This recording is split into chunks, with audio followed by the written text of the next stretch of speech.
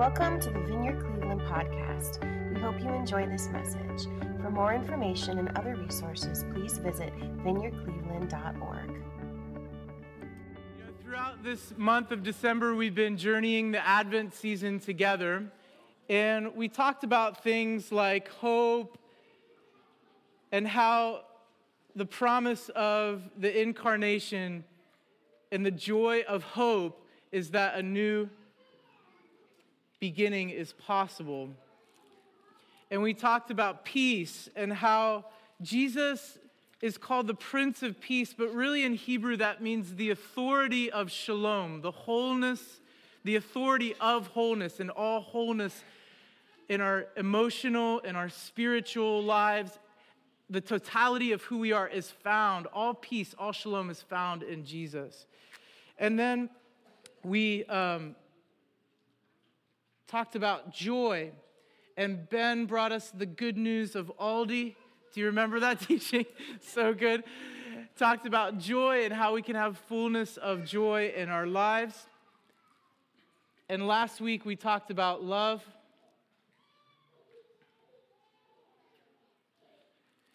And just the glory of the incarnation and how God's love was made real to us. Something of spirit became flesh. The Word made flesh, dwelt among us. And tonight we light the Christ candle.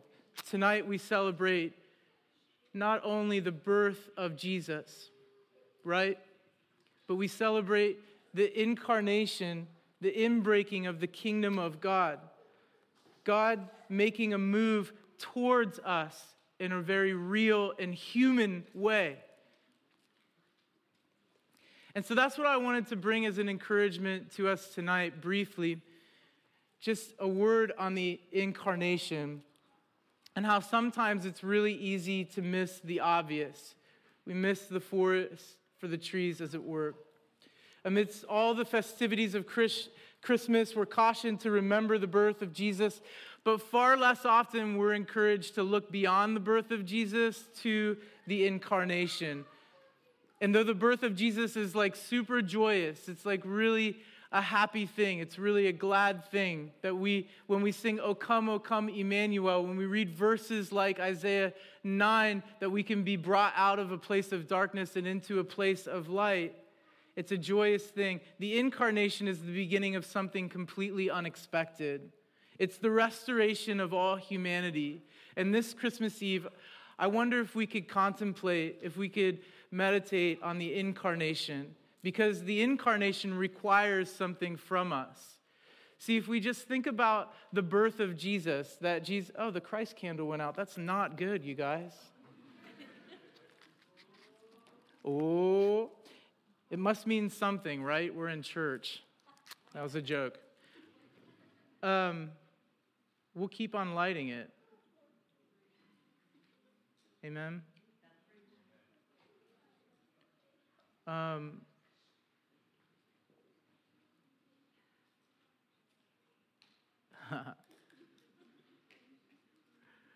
not going to spend all of my time lighting that candle.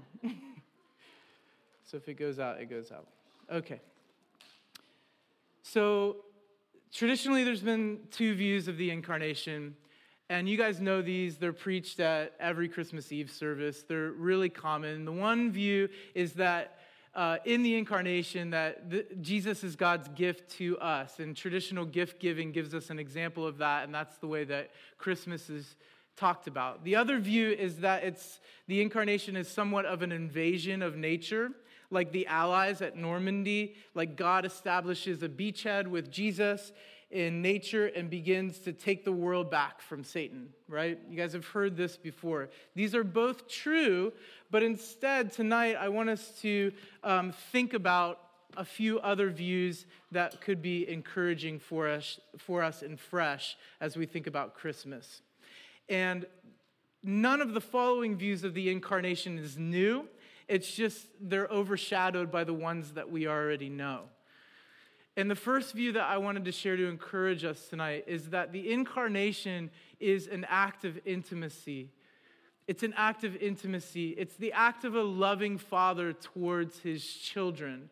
Through Jesus, God freely chose to share in the human experience, shrinking back from nothing and participating in our world as one of us. That's crazy, y'all. That's astounding. That the Lord of all creation had to clean up his room. Think about that. If we're really saying this about Jesus, if Jesus is who he said he is, if he's fully God and fully man at the same time, yet Jesus was subject to Mary and Joseph. It's a play on words, but Jesus had to clean up his room. Though he was the author of life, Jesus got hungry. Think about it. Jesus slept. He ate. And can I get a good amen from all the mamas of toddlers out there? Jesus had dirty diapers. One thing that you never thought you would hear from a preacher on Christmas Eve. Jesus had dirty diapers. Jesus pooped his pants. He's the origin author, yet he spoke our language. Even in the miracles, he never violated nature. The stones did not become bread. He didn't turn the stones into bread. Animals did not speak. It didn't rain wine. The water turned into wine. Although he didn't create death, he submitted to it for our sake because it was the will of the Father. Jesus said that he and the Father were one. And if you've seen the Father, if you've seen him, you've seen the Father. Meaning Jesus was the spitting image of his dad. If you want to know what God looks like, you need not look any further than the person of Jesus. He said he and the Father were one. He carried this intimacy, and he showed us what a perfect union between the divine and the human in every moment of his life looked like. By his life, Jesus again blessed creation. He declared it good and proved the love of God for creation by his life, death, and resurrection. Whatever he did, whatever Jesus did as a man would be forever called blessed and proven good. So good. And it doesn't stop there. Even in the resurrection, he displays care and intimacy. He's not just like, peace out, I'm going to heaven. But he displays care and intimacy for mankind. And he says, here's the Holy Spirit. Here's the Comforter. I'll send another one who will guide you and lead you into all truth. That's amazingly intimate. The second way to think about the incarnation is like a contagion. It's like Jesus is kind of like the flu, only in reverse. Okay, unpack it. John Wimber used to say that following Jesus, the faith is caught before it's taught. Jesus introduced a new kind of way to live, a new glory being possible. Almost like a virus. So instead of illness and death, this contagion brings life and a share in God's glory. The incarnation makes it possible for us to become part of the body of Christ and do the same things that he did. As part of his body, if you claim Jesus as Lord tonight, you're called to heal the sick, raise the dead, take care of the poor, cleanse lepers, drive out demons. In other words, what we're saying that what started with a trickle will turn into an ocean of new creation. What started in the manger will flow through the veins of every human body.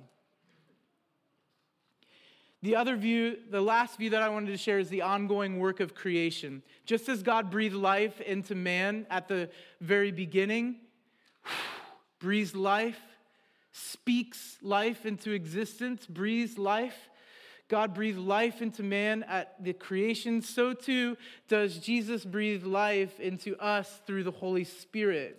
We are truly a new creation. If you claim Jesus tonight, you are a new creation, for you've received the Spirit of God. And writers throughout history, this thing of creation moving from God to us and from us back to God is a common theme and thing that happens. Creation was not something that God did a long time ago. It's ongoing. Thomas Merton said he saw men and women as a possibility of indefinite growth. I love that.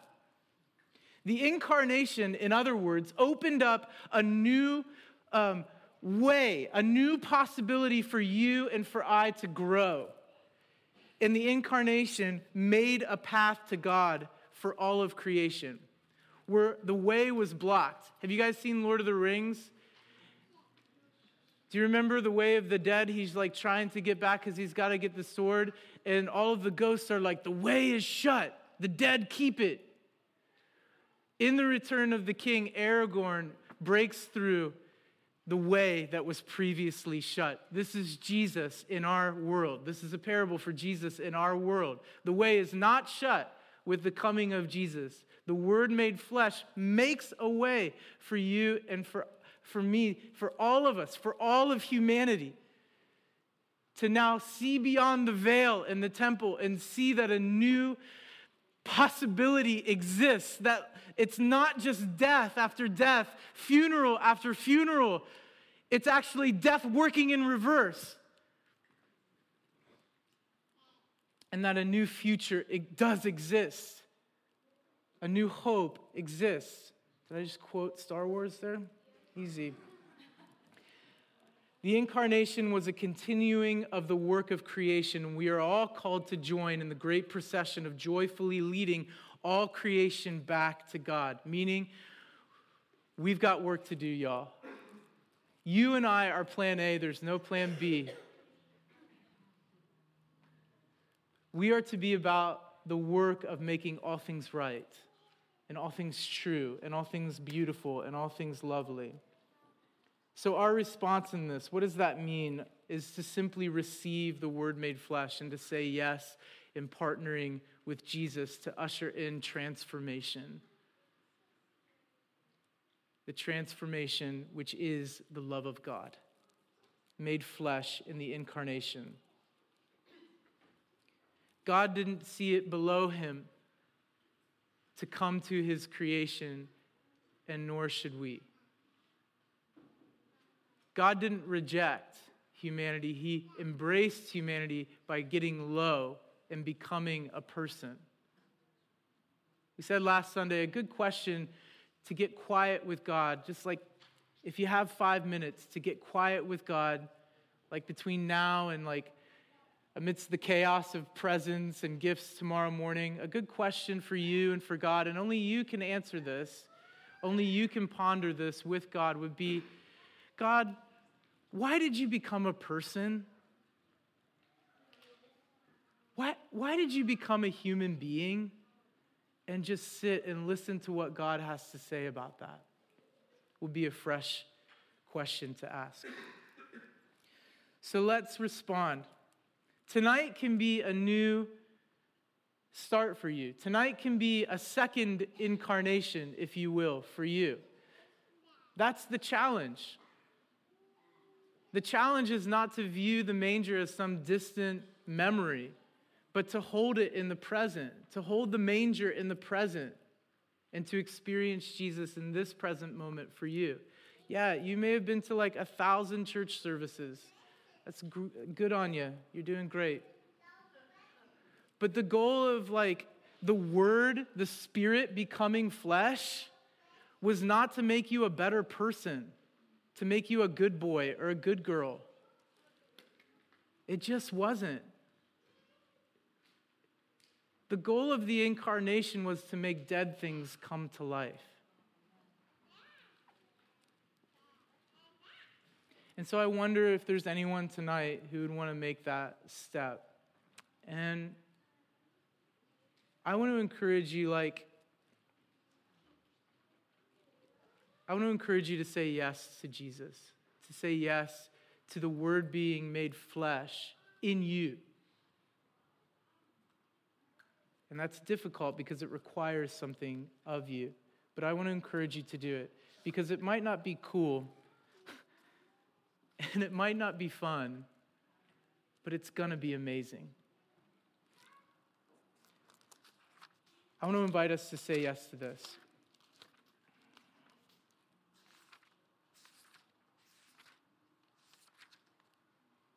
In those days, Caesar Augustus issued a decree that a census should be taken of the entire Roman world. So Joseph went up from the town of Nazareth to Galilee, to Judea, to Bethlehem, the town of David, because he belonged to the house and line of David. He went there to register with Mary, who was pledged to be married to him and was expecting a child. While they were there, the time came for the baby to be born, and she gave birth to her firstborn, a son. She wrapped him in cloths and placed him in a manger because there is no guest room available for them. And there were shepherds living out in the fields nearby, keeping watch over their flocks at night. An angel of the Lord appeared to them, and the glory of the Lord shone around them, and they were terrified.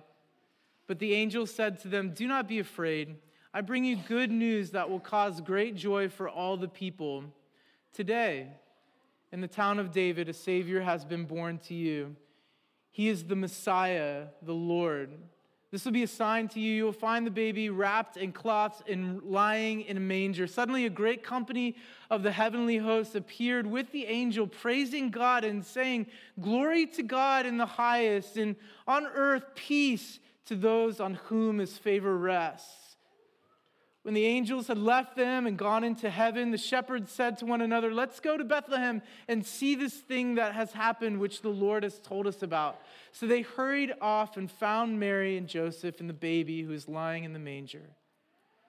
When they had seen him, they spread the word concerning what had been told them about this child. And all who heard it were amazed at what the shepherds said to them. But Mary treasured up all these things and pondered them in her heart. The shepherds returned, glorifying and praising God for all the things they had heard and seen, which were just as they had been told.